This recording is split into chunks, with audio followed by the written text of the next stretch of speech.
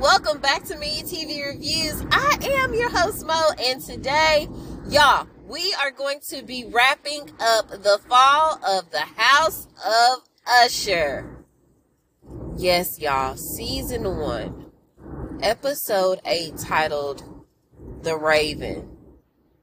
Y'all know this is one of Edgar Allan Poe's most famous pieces of literary work as well. So I'm super excited to see how this one ends. Oh my goodness. Y'all, this has been quite the journey. All of the kids are gone at this point. Roderick and Maddie, well, it seems like maybe their time is coming to an end as well. Okay? But I'm curious to see what's going to happen. And if anybody's going to survive, maybe if we get another season. All right. So without further ado, let's get into the synopsis and then get right into the episode. So the synopsis for this one is, in 1980, Roderick and Madeline seize a chance to cement their fortune for a price. Decades later, the remaining Ushers reckon with the consequences. It's going to be good, y'all. It's going to be good. Alright, so that's exactly where we pick up, you guys. Right where we left off with the last one. And that is Roger laying on the ground and Verna coming and saying, "Oh, baby, I'm so sorry that I cannot accept your letter of resignation." Okay, you can't tap out that easy. So far this year, Roderick, has been about 85,000 deaths. Overall, since 1985, almost 1 million deaths. And that's only in the U.S., and that's only what's on record. But we know that there are many more than that, and there are countless others who are still among the living but are addicted to the pills that you put out. Ligadone. Okay? You're going to have to reap what you sow. Now, I couldn't let you go out that easy, okay? A number has been set on both ends. And your sister, while she thought she could pull a fast one on me, okay, can find a loophole. She thought she was smart enough to try to see if she could kill you, then maybe she could readjust the terms and conditions of the contract. But oh no. That's not how this works. It's bad faith. All right, so we hear some bells clinking again, and she says that it is the opening bell for Fortunato, which means more lives are going to be lost today as long as Ligadone is still on the market. And then the wall crumbles and we realize that Roderick is hallucinating. So when he comes back, okay, and he gets to his feet, y'all, he is frightened again by the sinister jester. And then we go to Lenore, you guys. Lenore is at the house with Maury, and the police are there, okay? They're coming to inform her of her father's untimely demise. And Arthur is there to kind of coach her along, Pim Reaper. And so she already gave a statement prior to him coming, and because of that, he's telling her that that statement is no longer valid, or it's not going to be admissible, because they know that they can't question a minor or get a statement from a minor without an adult being present. Okay. And so she was like, okay, and so what? I'll give him another one. Okay. I know what happened. My dad mutilated my mom and abused her. And that's what I told him. I told him the truth. And so he was like, yeah, but don't you want your dad to die with a name that is dignified and one of respect? And she says, no. Okay, I want to tell the truth. I know what he did to my mom. And so he was like, okay, well, how about I talk to your mom, and once I talk to your mom, you know, she knows enough about the company to where she'll basically come around and she'll excuse what Freddie did, because that's what's best for the company. We always do what's best for the company. She was like, you know what? I'm going to make another statement just because you told me not to, and I'm going to tell them the truth again, okay? And if you try to go and talk to my mama, that's going to be the last thing that you do, okay? Over my dead body, you effing ghoul. That's what she calls me, y'all. She storms off to give another statement to the police. Go ahead, Lenore. You do that. So Pim Reaper comes back to her, back to Roderick, and informs him of Lenore and her decision to give a statement in spite of his legal advice. And he was like, well, you know where she got it from, right? So just then, here comes Maddie. She says, well, this is awkward. Of course it is. Didn't you? You thought that I was dead, right? And so he tells her about what happened, okay?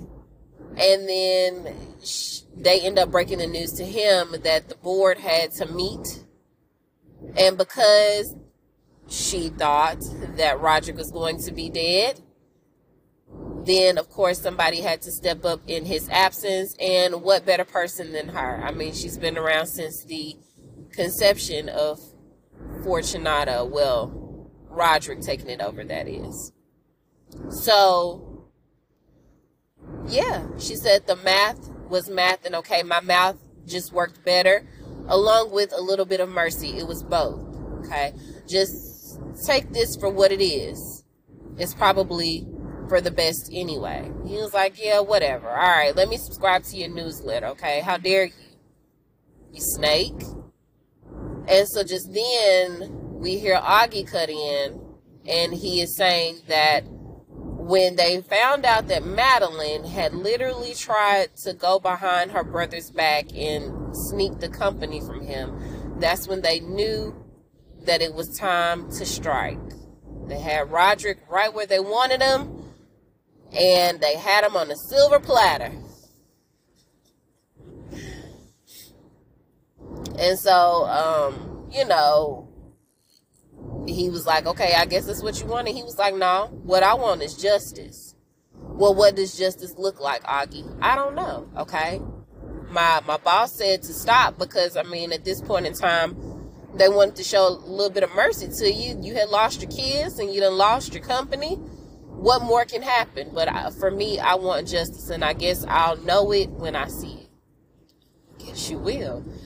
And so then he goes on to say that, because the phone keeps ringing, it's Lenore. And Augie mentions how he's always saying that Lenore, along with Annabelle, are the best ushers in the family, but although he says that, he keeps ignoring her phone calls.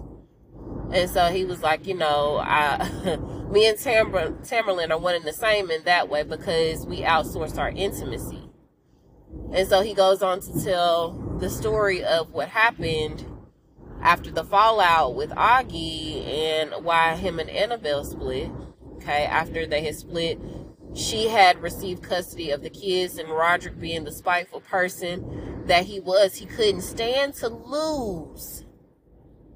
Even if it meant robbing his kids of a childhood of love, of laughter, of joy. Once they got of age, he says, he bribed them with money, with opportunity, with appetite. Okay? You got to feed their appetite. And so, of course, once they got of age, they made the decision to go with Roderick, and because she had lost custody of her kids, Annabelle, well, she couldn't stand that. She couldn't live without him.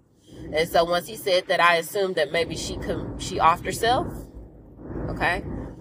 She unalived herself because she couldn't stand to be without her kids. But when the kids came with him, he realized what he had done. Okay? He robbed them of being kids and replaced them with the monsters that they became. Little hymns. He took their moral compass. okay, and replaced it with sinister motives, ulterior motives, greed, hunger, power, fame, all of those things, right? So, as he's saying this, he mentions that he had saw Annabelle at the funeral, and she was sitting in the back. And so he got up and he was asking her just how in the world is she there, because we know that she is no longer of this world. But since he's hallucinating, I mean, everybody is mixing and mingling like it's Hallows Eve all day long. So she tells him off, really, like, people always ask why they went with you, how they could go with you, and she would just tell people that he was rich. Okay, and she said that for the longest time, she thought that he was a rich man, like rich in character, rich in heart, rich in all of those good ways. But after the kids started leaving, and once they would visit her, or every time she saw them, she realized that less and less of her characteristics, when she saw them again, were showing up with them. And so she was like, you siphoned the love, the joy, the laughter, the happiness that they were supposed to have as kids, and replaced it. What did you replace it with, Roderick? Because I know you weren't rich, but now I see you. I see the poverty in you. That's deep. Woo! Y'all, he can't stand it. He looked like he was on the verge of tears, y'all. And so she says, maybe this was a mercy thing. Maybe they died when they were kids, okay? And they just were replaced with whatever you filled them up with as they grew older. But I see you, okay?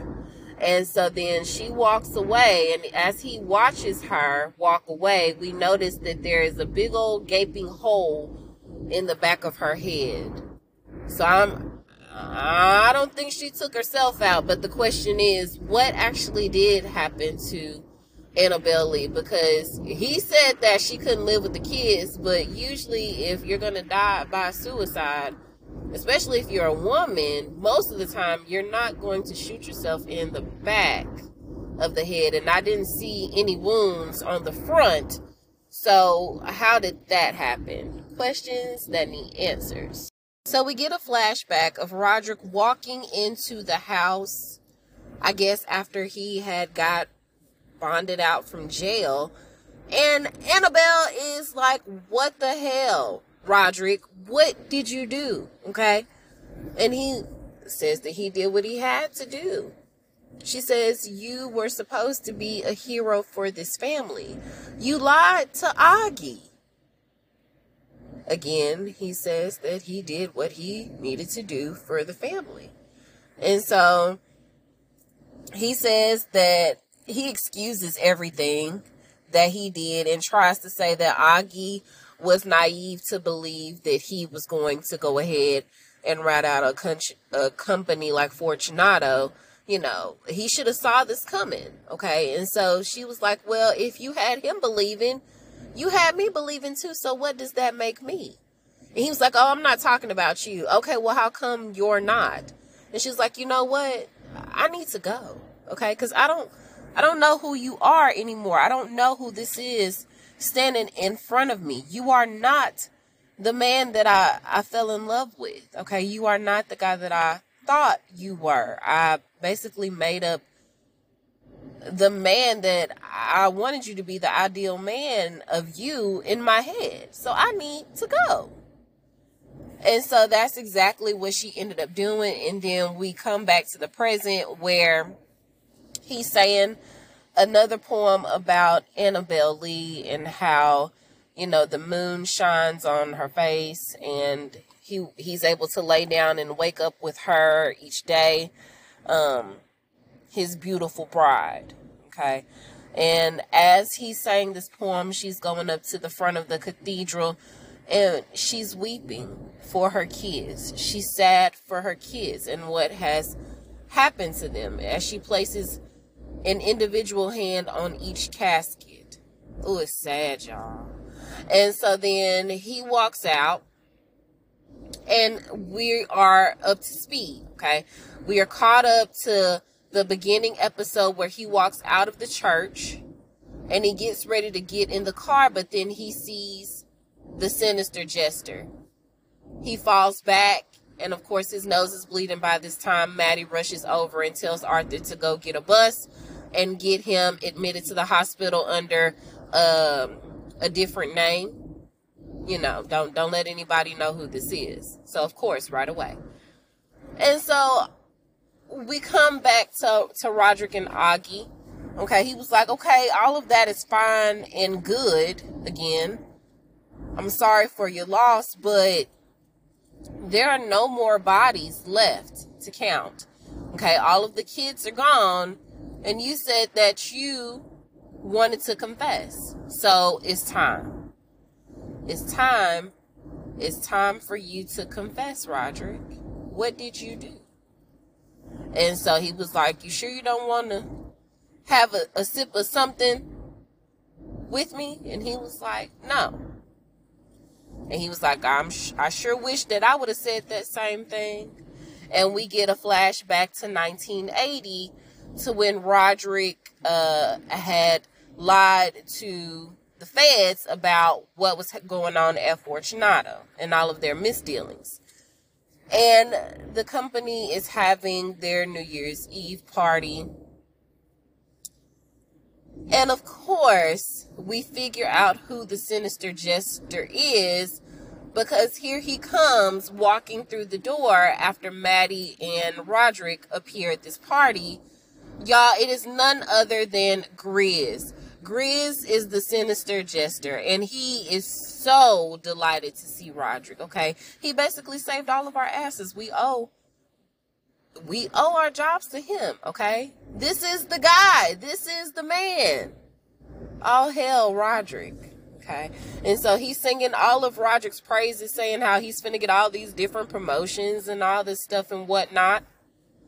And then after the crowd disperses, him, Maddie, and Roderick decide to go have a drink. Well, what happens is he, again, is singing Roderick's praises amongst the three of them, and how he's going on and on about how Roderick is going to have his own office right next to Grizz's. That's right. He even called the construction company and told them to go ahead and make a separate blueprint, do a different blueprint, so Roderick could have an office right next to his. See, I told you, you're going to be moving up. When I shine, you shine, baby. Okay? Just like that. So, as he's saying that, y'all, and he's got his attention off of Maddie, she is slowly but surely pouring something in a cup, and she's offering him up something to drink. So after Grizz has rambled enough, he decides to celebrate. Okay, let's have a drink, a toast. But Maddie is already ahead of him, and she hands him his cup. Now, I'm not sure if it's something in the wine. I'm not sure if it's something in the bottle. I don't know, y'all. So, Roderick ends up excusing himself to go to the bathroom. And when he turns around to look at them, he sees Grizz all up on Maddie, Maddie whispering in his ear. And then next thing you know, we see Maddie and Grizz going down to the basement of the new building. Okay. And so Grizz is telling her how this is going to be the foundation for the new building. He's super excited about it. He can't wait to start off the new year with the bang. And he's got her up against the wall and says, you know, you can scream as loud as you want. Ain't nobody gonna hear down here. She was like, you promise? Oh, yeah, baby, I promise. And so then she pushes him off. Okay, maybe she likes it a little dirty, a little kink, okay, on the dominatrix side. So she pushes him over to another piece of, like, construction that's there where he can sit down on it. And remember, y'all, he's got this jester suit on. So she pushes him down and she tells him, if you can make it over here to where I am, you can do whatever you want to me. Oh, okay. Enough said. So he gets up, he tries to walk, but he stumbles. Alright? He stumbles again, and she's telling him how he's such a big, powerful, strong man. Ooh, I can't wait till you get over here. But he doesn't make it. He passes out. Okay, when he comes to, he is chained to a board with his hands upright. Okay, and they are sealing him in. They're sealing him in this bricked tomb, literally. Okay, so they're almost halfway done, and he's like, "Did y'all drug me?" And so they basically lay out their devious plan, which is to leave him here. You thought you was finna sit up here and try to frame my brother? Have him take the fall for what this company did? Okay, yes, he did lie to the feds. Yes, he did go ahead and take the brunt of what was coming to you guys this go round, but it's not a guarantee that they will not try to come again. But how dare you sit up there and try to have my brother take the fall for something that you guys intentionally did after you tried to play him like you did at first. And so he's going on and on about how he's sorry. He wants to get out of there. At first he didn't think he thought that they were playing at first, and then once he realized they were serious, he offered them $3 million initially, and then he offered them $3 million apiece. Oh, okay, you don't want that? Okay, well, I could offer you a promotion. Roderick, you basically become the face of this company, okay? You could be the CEO. Madeline, you could be the COO, or whatever position you want to choose. You can have it. It's yours. It may take some time for you to get there, but nonetheless, it'll be yours, okay? Please just let me out.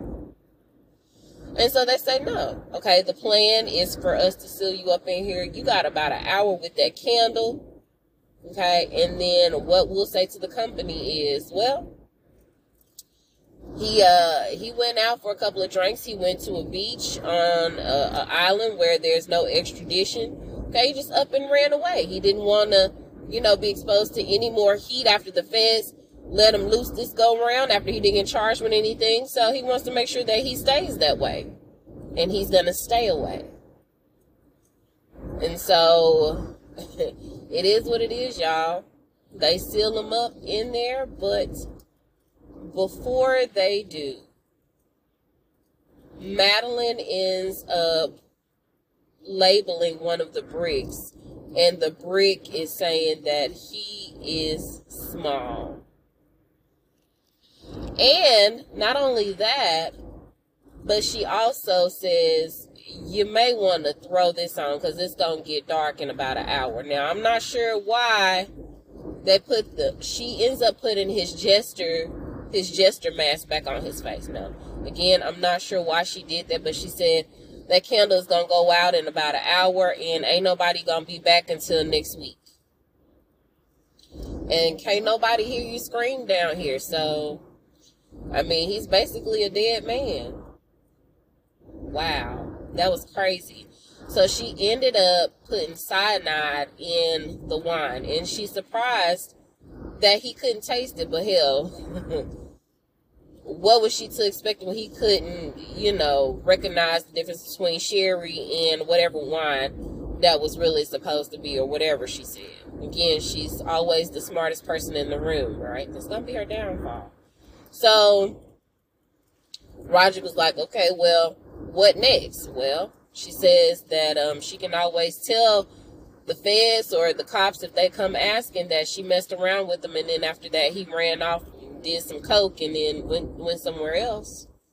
Okay, but after that, they want to go lay low somewhere where they can be seen. That way they can have an alibi. And so that's exactly where they go. They go to the bar that we find them at the beginning of the show.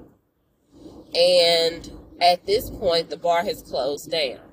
and they're having this conversation with Verna, and Madeline is saying how she was initially going to get with this guy, but he was putting all these requirements on her in order for her to have the luxurious things in life, the finer things in life, when he was a nasty man. Okay? So she was like, no, if I'm going to have to sacrifice who I am and what I stand for a man, hell no, I'd rather not. Okay? And so then they get off into the conversation of, well, what would you do? Like, what is your disqualifier? Okay? what is your draw the line in the sand boundary? And so Roderick was like, I don't think I have one. Whoa, red flag. And so Madeline kind of goes along with that as well. Not to the full extent of her saying that she doesn't have a boundary, but I mean, you got an example, okay? I.e. So she was like, wow, y'all are some killers. Y'all are some real killers. And then she goes on to mention how, no, y'all are for real deal killers. I mean, I know that you guys killed Grizz tonight. Okay, you sealed him up. Left him there to die. Oh, and by the way, you guys, his jester's hat, that's where that tingling sound comes from. The bells tinkling comes from. And that's why Roderick is always in the basement looking at that particular section of brick wall. Because that's where Grizz's body is, essentially. Okay, so he's haunted by that. So anyway, she says, what if I told you that you could get away with this tonight? Okay, because I know that y'all only came in here looking for an alibi. What if I told you that you could have anything that you wanted in this life, but at a price? And so that was like, what you talking about, lady? Like, they're looking at her sideways now. Okay, well, just consider this luck meeting opportunity, okay? This is your lucky night, because I'm willing to give you everything that you want with no legal repercussions. And so that's why every time Augie went after Roderick, he couldn't touch him, because of the deal that he made with Verna that night. So she says, I could give you everything that you want, no legal repercussions. You could be, living a life of luxury, whatever you want. You can give the money away. You can be altruistic. You would never have to worry again about where your next meal is coming from. The only thing is, if you have kids or if you have that bloodline, right before you die, your bloodline is going to be wiped out. What do you say to that? And so Roger was like, well, what do you mean? And so she says, your kids could live a life of luxury. They would never have to want for anything. They could have everything that they want, have the impact on this world that you choose, okay? The world is your oyster. But when it's time for the curtain to fall, everybody is going to take a bow. And she throws in the stipulation that since him and Maddie came into this world together, they will go out together. So when Roderick dies, she dies too. Now, she just went on about how she doesn't really want to live by the rules of another man telling her what to do. But here, this opportunity is being presented to a man. Now, albeit it's her brother and she loves him dearly, but yet it's still a man. And so she's got to live life at the end by his rules. Okay? So she explains to them, wouldn't you rather have your kids have everything that they ever wanted, ever dreamed of, versus living maybe an extra 10, 20 years if they're lucky, but living a life of struggle, of poverty, of tribulation, of suffering. And so she ends up asking Verna, well, how long is Roderick going to live? And so she ends up saying, she doesn't give an age. She says that Roderick will outlive any Usher man that has lived before, but no age. Okay. So Roderick was like, hell yeah. Okay. Maddie says, oh, okay, sounds like a deal. And then Roderick was like, it's a done deal. And so she says, okay, normally we would kind of seal these deals with a blood pact or some spit or something like that and follow it up with something else later. But a deal is a deal any way that you slice it. So they're going to drink from this very fancy alcohol that has been aged for over 100 years. It's the same bottle that Roderick is drinking from, that he tries to present to Augie to drink from as well. Okay. And so she ends up saying, look, this is it. Okay. You ain't even got to worry about a tab. As far as the alibi goes, you'll never have to worry about being persecuted or prosecuted or anything like that. You're good. Okay. You're going to have everything that you want from this day forward. Now, you might want to get you some rest because, I mean, it's going to move fast after this. And she tells him, or tells them, that they can drink from this bottle on the best day of their life or the last day of their life before they go to meet their maker. And so, well, I take that back. And so Roderick had ended up asking her, is this kind of like you're offering us all of this in exchange for our souls? And she was like, psh, souls. Are you joking? Like, that's a joke, right? Those things don't exist. And even if they did, you pieced that off when you were layering those bricks to seal in old Grizz over there. So she gets up and leaves, and Maddie is like, oh, we need to settle the, I guess, the tab. And she was like, it's already settled, baby. It's done. And she walks out, right? So then by the time they're getting ready to come out the club, out the bar, it's like the wee hours of the morning. We can see the sun creeping through. Okay. And so they're talking to each other like, man, that was a really loopy lady. She seemed pretty crazy, kind of out of it. Do you think that she was legit in what she was saying to us? Do you think that deal was real? And before they can even get in the car, y'all, they turn around to look back at the bar one more time. And the bar is no longer. It disappeared, and it becomes what they see in the future, which is just a graffitied, rundown, closed location. So I would say that yes, she was very real. So Roderick ends up telling Augie that for the next couple of days, things just kind of seemed like a weird dream to him. Okay. Him and Maddie had got so paranoid that they mentally decided to block out what happened to Grizz. Figured that none of it was real, but they never heard of any questions. They never heard from any cops. Nobody ever came looking. Nobody ever found Grizz's body.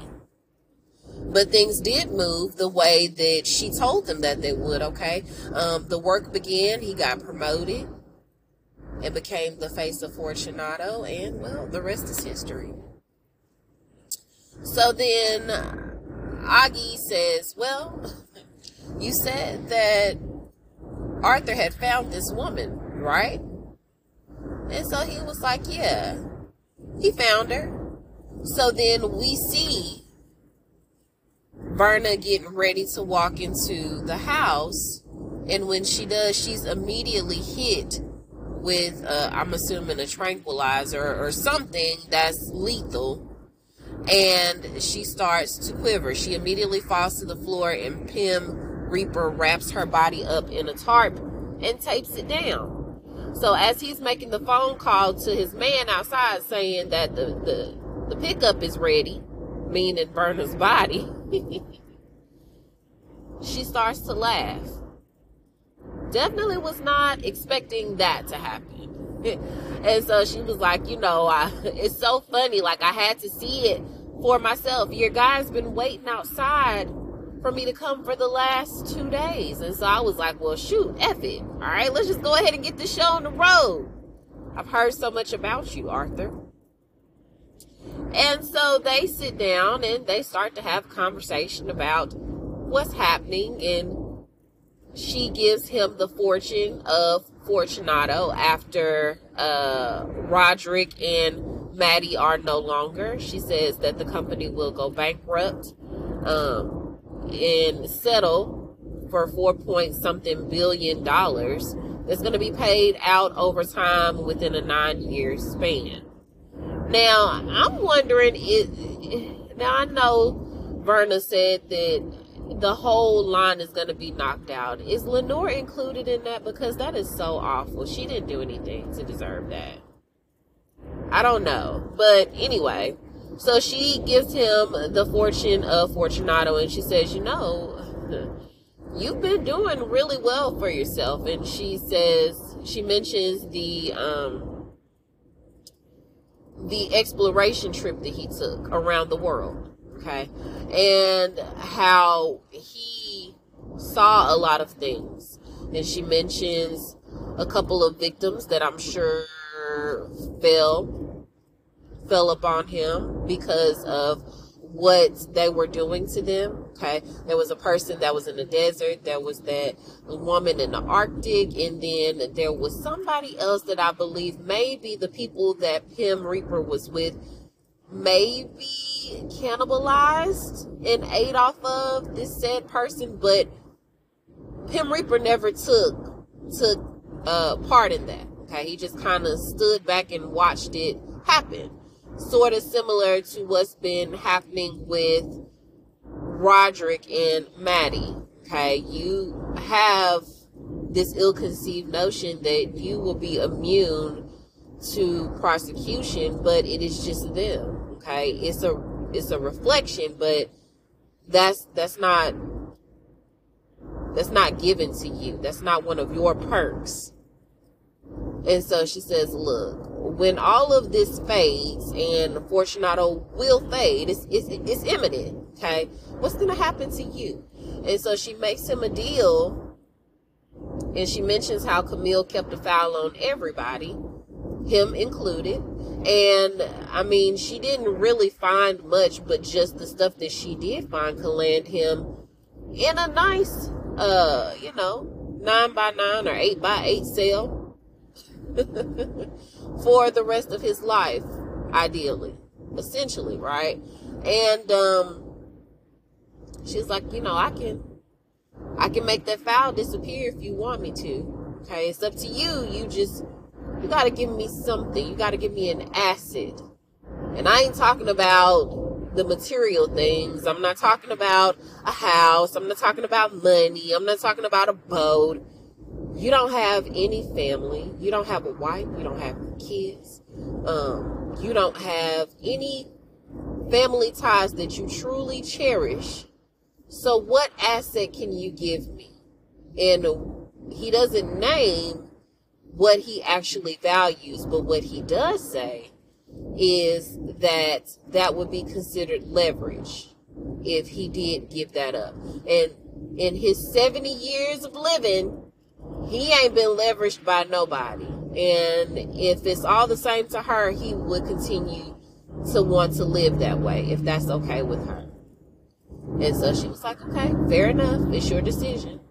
Okay, but just know that when the smoke clears, you may be seeing all of this crumble from a jail cell, or you can get away scot-free.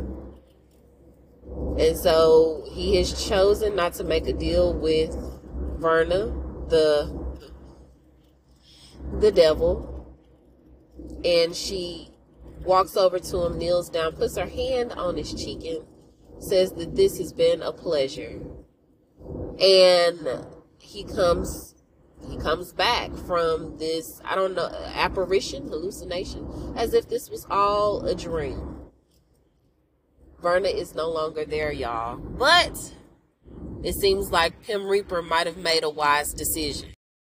So as Lenore is helping him get ready for bed, she's trying to figure out just where in the world is Juno? Shouldn't your wife be here? And so he goes on to explain that she's probably in the Four Seasons somewhere, okay? And then after that, she's probably going to be at a clinic. He just can't. I don't know if he's still not able to take responsibility for the part that he played and why she doesn't want to be with him anymore, or maybe he's just not ready to acknowledge that she asked him for a divorce. But either way, he tells Lenore that she's not going to be there. And so she was like, I don't know why you decided to come back home. Okay, you should have stayed at the hospital and let them check you out some more and make sure that everything is okay. And he was like, oh, no, I've had my fair share of staying in the hospital. Like, I don't want to spend another night in the hospital. So as he's getting ready for bed, he tells her that, someday all of this will be yours. And I'm like, how? Because bloodline wiped out. Roderick, what did you not understand about that? And so he was like, well, one day all of this will be yours. And she was like, you know what, Grandpa, honestly, if you leave it to me, I'm going to tell you this with love. Okay. We need to step away from this. Maybe it's good that you step away from the company. It's been causing our family too much stress, too much misery, too much heartache as of late. We have way more money than we could ever dream of, more than we know what to do with. We don't even need all of that, okay? It's not too late to turn it around and do some good with some of the fortune that we've been blessed with. It's not too late to make a change for the better. And so he reminds her again that he doesn't want her to leave. He wants her to stay. That she can stay the night. And she was like, Grandpa, I'm already ahead of you, okay? I'm already making my way. And so she did, okay? She was getting ready for bed. And y'all, when she was getting ready to walk into that guest room, she saw Lenore sitting on the side of Verna, sitting on the side of the bed. And initially she was taken aback and she asked her who she was. And she was like, it's okay. You don't have to be afraid. Just come, let me talk to you real quick. Let me tell you a story about your mom. And so she goes on to tell her the story about the impact that Maury is going to make on the world. And she tells her that she loves her job. She loves what she does. But this by far is something that she does not take pleasure in. And she indulges her with this story of Maury and how she goes on to do well at the clinic. She gets treatment. Within 3 years, she has over 100 skin grafts. She gets a little bit of cosmetic surgery. And boom, Maury is not like new, but Maury is back to feeling like Maury more so than she has in the last few years. But not only that, but she gains a small fortune from Fortunato's downfall. And she uses that money to not only start a nonprofit, but she actually gives majority of it away. But with the nonprofit that she starts, it's called Lenore's Foundation or something like that. She says that she goes on to help so many people that are victims of domestic abuse and violence. And she asked her, does she want to know how many lives her mom touches? And so she goes on to say that within that first year of her starting the nonprofit, of course, it's a couple of dozens. But within 5 years, it's over 500,000 people. And by the first decade, over 1 million people have been positively affected by what Maury did.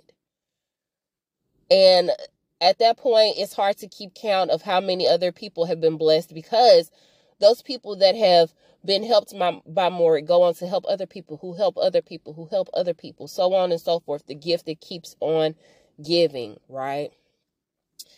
And so she says, all of that trickles back down to the fact that you made one incredibly courageous decision that impacted millions of lives. You decided to stand up against your father, go against his wishes, call and get your mom help, put her in a place for treatment, and get her better.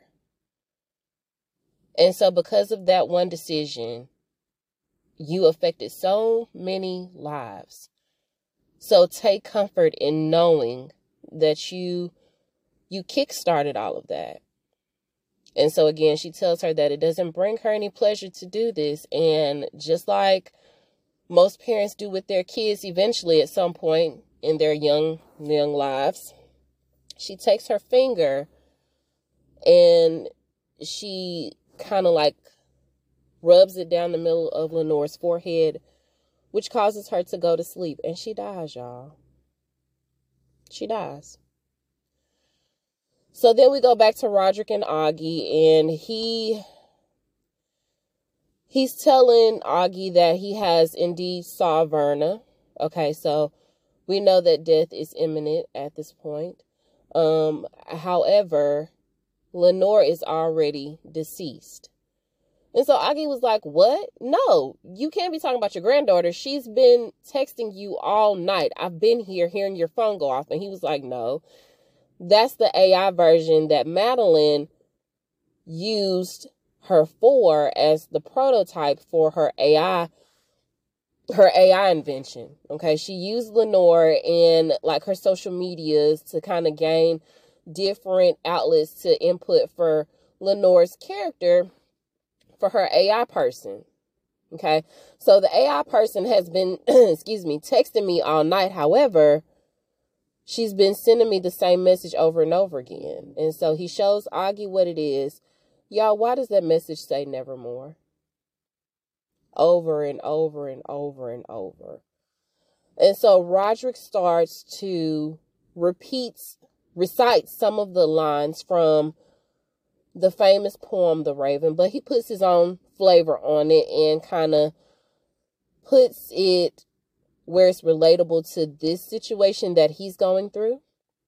And as he's reciting the poem, we see him go in there and discover Lenore's body. He sees the raven. He follows the raven into the grand room. Okay, spots the raven in different spots. He sees Lenore laying on the ground. And then he makes his way back to his office. Y'all, I think Roderick's time is nearing. Where in the hell is Madeline? I'm inclined to believe that she's really in the basement at this point. So Roderick takes it back to the office and he says, I guess this is where we'll meet, huh? We're finally getting to the end, huh?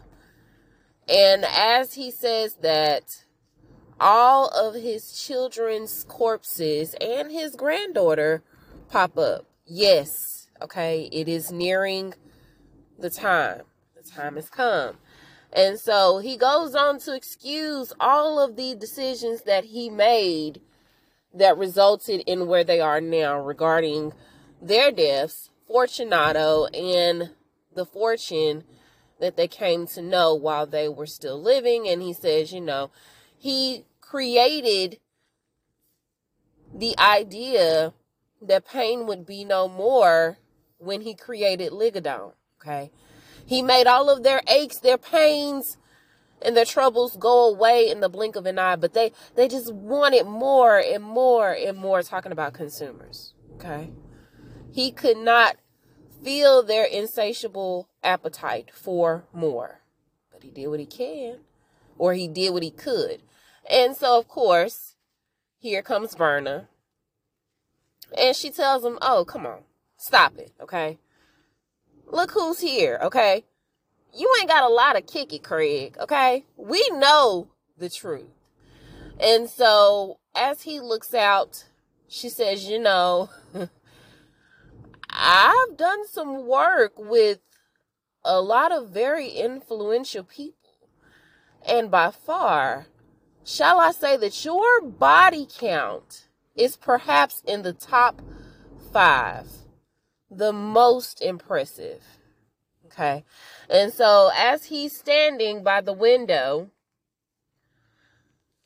we start to see these raindrops form that are not really raindrops. They're actually symbolic of all of the people that have died using Ligadone.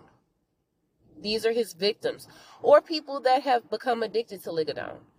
All of his victims is raining bodies left and right, okay? She tells them to look out and look at all of the mayhem that he has caused.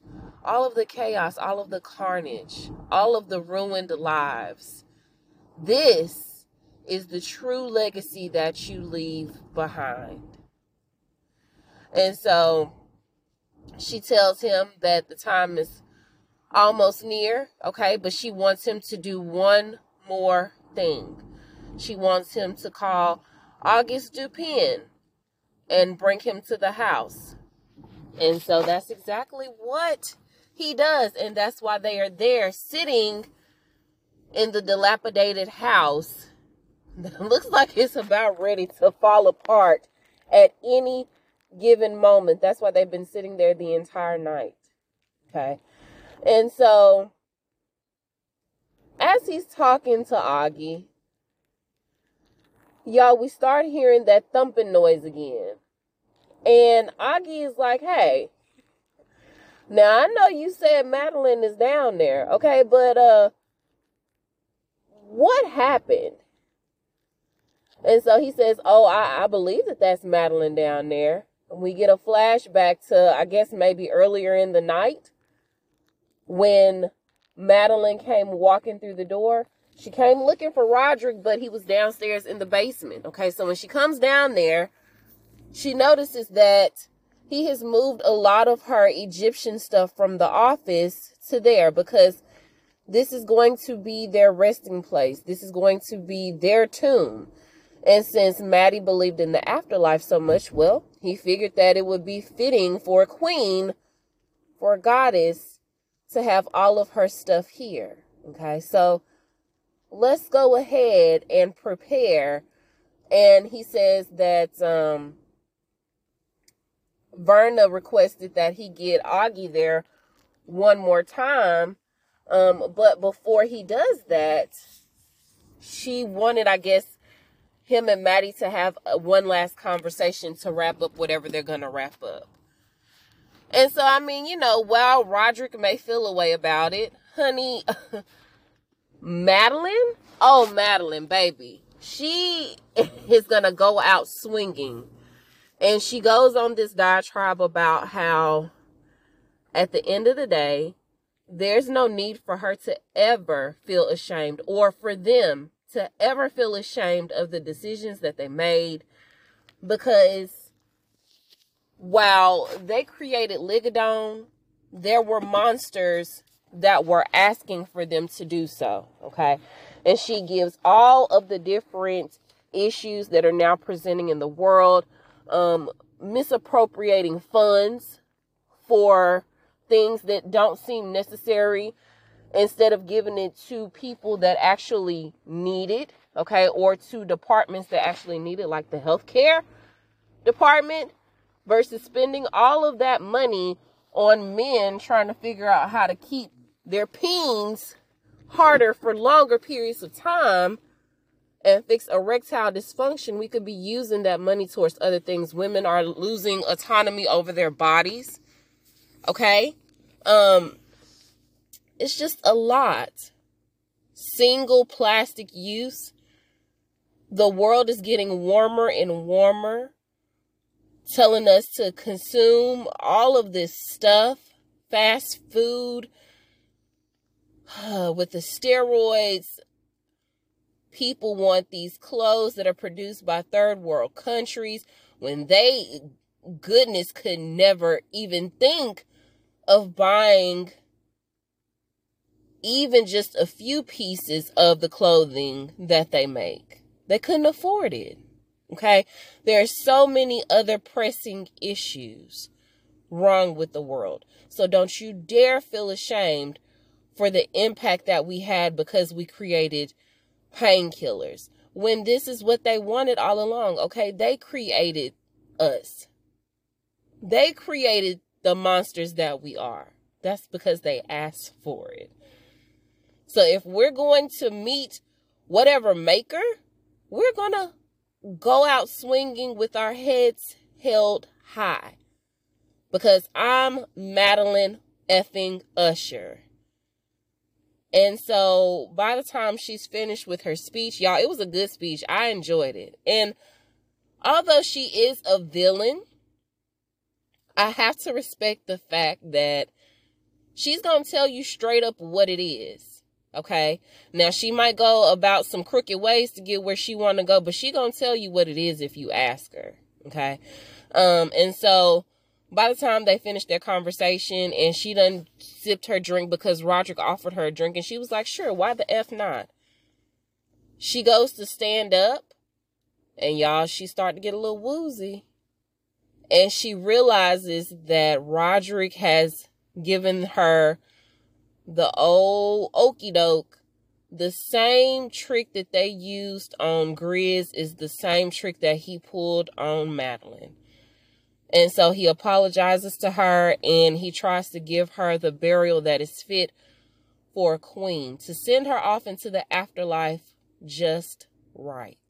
Okay. And so he pulls out all of the special tools that she had ordered.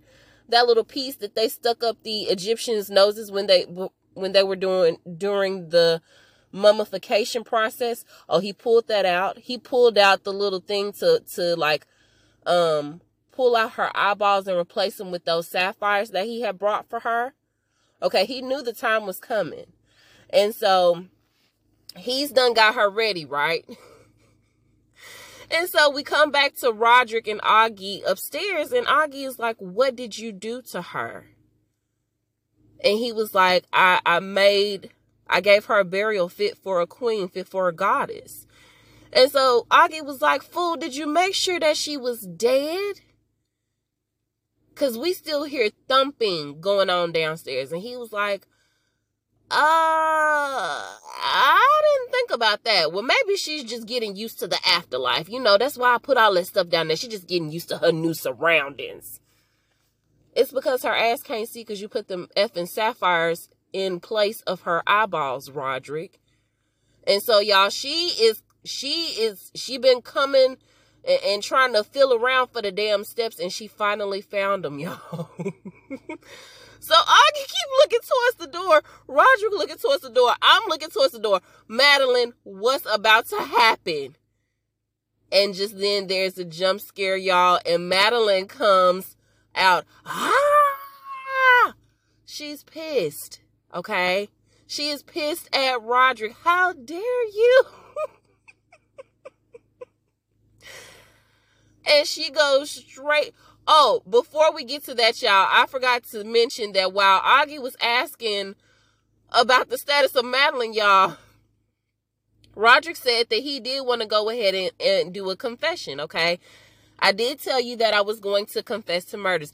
And let me just tell you, I knew exactly what I was getting into when I made that deal, okay?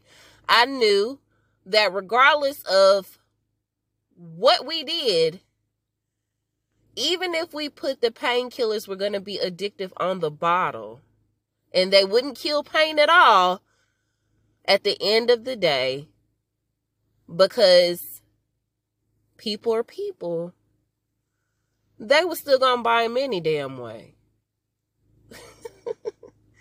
So Roderick knew all along what he was doing. He was another Grizz. A wolf in sheep's clothing, okay? Claiming that he wanted to get rid of people's pain. When he knew, all in all, that it wasn't doing anything but making people more addicted to the drug. Okay? So, as Augie is asking him, is Madeline really dead? He was like, oh, no, she looking around down there. She trying to feel around and get used to her new surroundings. Y'all, Maddie done came up the steps and done found Roderick, sort of kind of like his mama did when she came back from the dead, right? Done found Roderick, put her hands around his neck, done start choking him. Y'all, the house started shaking. Augie, hurry up and got the hell up out of there. He couldn't move fast enough. I was like, Augie, if you die up in here, I'm going to be so mad at you because you need to get up out of here. And he did. He got out of there. And so he got out of there just in time, and he ran out into the street. He turned around, and as soon as he turned around, the house literally started to fall. Their whole empire has failed. Wow, the house is so symbolic, right? To everything that they worked so hard for. They lived quite the life, though, while they were here, though, right? You can't take it with you no way. But damn, those morals? Ooh. Anyway. So he's wrapping up and he's giving like the, what they call it in books. He's giving the post updates to everybody that's left behind. Juno ended up taking over Fortunato. She completely dismantled it, and all of the money that was left, she ended up starting rehabs with it for, rehabs and detox centers for people that are addicted to narcotics and all of that, which is great. And then he also mentions how, what's his name? Pim Reaper. They ended up finding the file that Camille had on him, and he ended up getting arrested. Okay, and he got sentenced to basically like a life sentence. He ain't getting out. He's still in jail. They did not give an update on Maury, even though we know what the update is for her, but they didn't give an update on her. And then we see Augie wrapping up at the graveyard, and he pulls out the recording. He says, I have no use for this anymore. Okay, there's no point in a confession because, I mean, shoot, my whole case got got blown to smithereens as soon as you died. Okay, so there's no need for this anymore. That was my last case. I'm finna retire. And I'm gonna go home to my husband. I'm gonna go home to my kids. And I'm gonna go home to my kids' kids. Okay, I'm the richest man alive right now. And look where you at. Wow, it's so crazy. The things that we hold near and dear to us, the things that we cherish, is so different for everybody.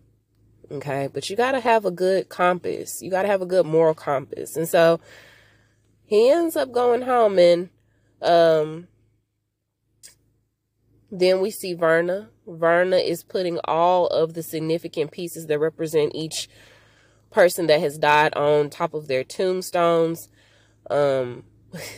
Perry and his mask, Camille and her phone, was it Freddie and his Coke? Jeez Louise.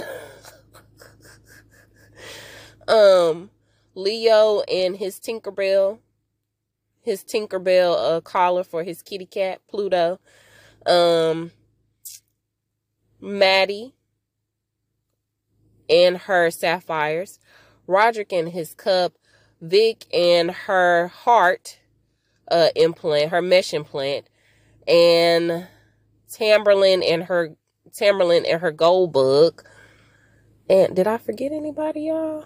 I think that's it. Perry, Camille, Leo, Vic, Freddie, Tamberlin. Yeah, I got everybody. And then she even put a feather down for Lenore, y'all. And they recited another poem at the end, and it was really good as well. I enjoyed it, and that's the way the season ends. The fall of the House of Usher. I wonder if they're going to do like a different anthology for another season. I really, really enjoyed this show, you guys. I really did. Wow.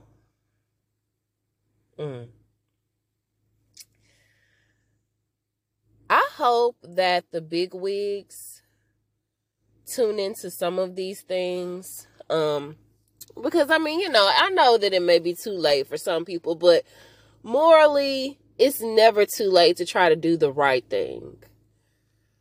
So, yeah, that's it, you guys. I really enjoyed that show. Please let me know what you think.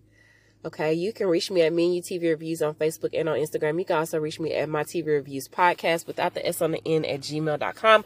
Y'all, I love y'all, and I thank you guys so much for sticking with me through this show. I know this show ended like weeks ago because they put all the episodes out at once, y'all. I love y'all, but it's just not enough time in the day for me to go through all of the episodes at once. And then where would we be? Okay. You would get all the reviews at once. And then what would you have to look forward to? Absolutely nothing until the next show. So this show held us over during the writer's strike, most of it anyway. All right. I love y'all. Thank you guys again so much for being so supportive and sticking and coming back to me week after week to listen to me rant and rave about the show. If you have any other show suggestions, please do not hesitate to reach out to me and give me some suggestions. Okay, that's it. All right, y'all be safe out there. Keep your head on the swivel. Stay morally correct as much as possible, y'all. So y'all don't end up like Roderick and Maddie. Ooh! All right, y'all. Until we meet over the airwaves again, I am Mo, and I'll talk to you guys soon. Bye.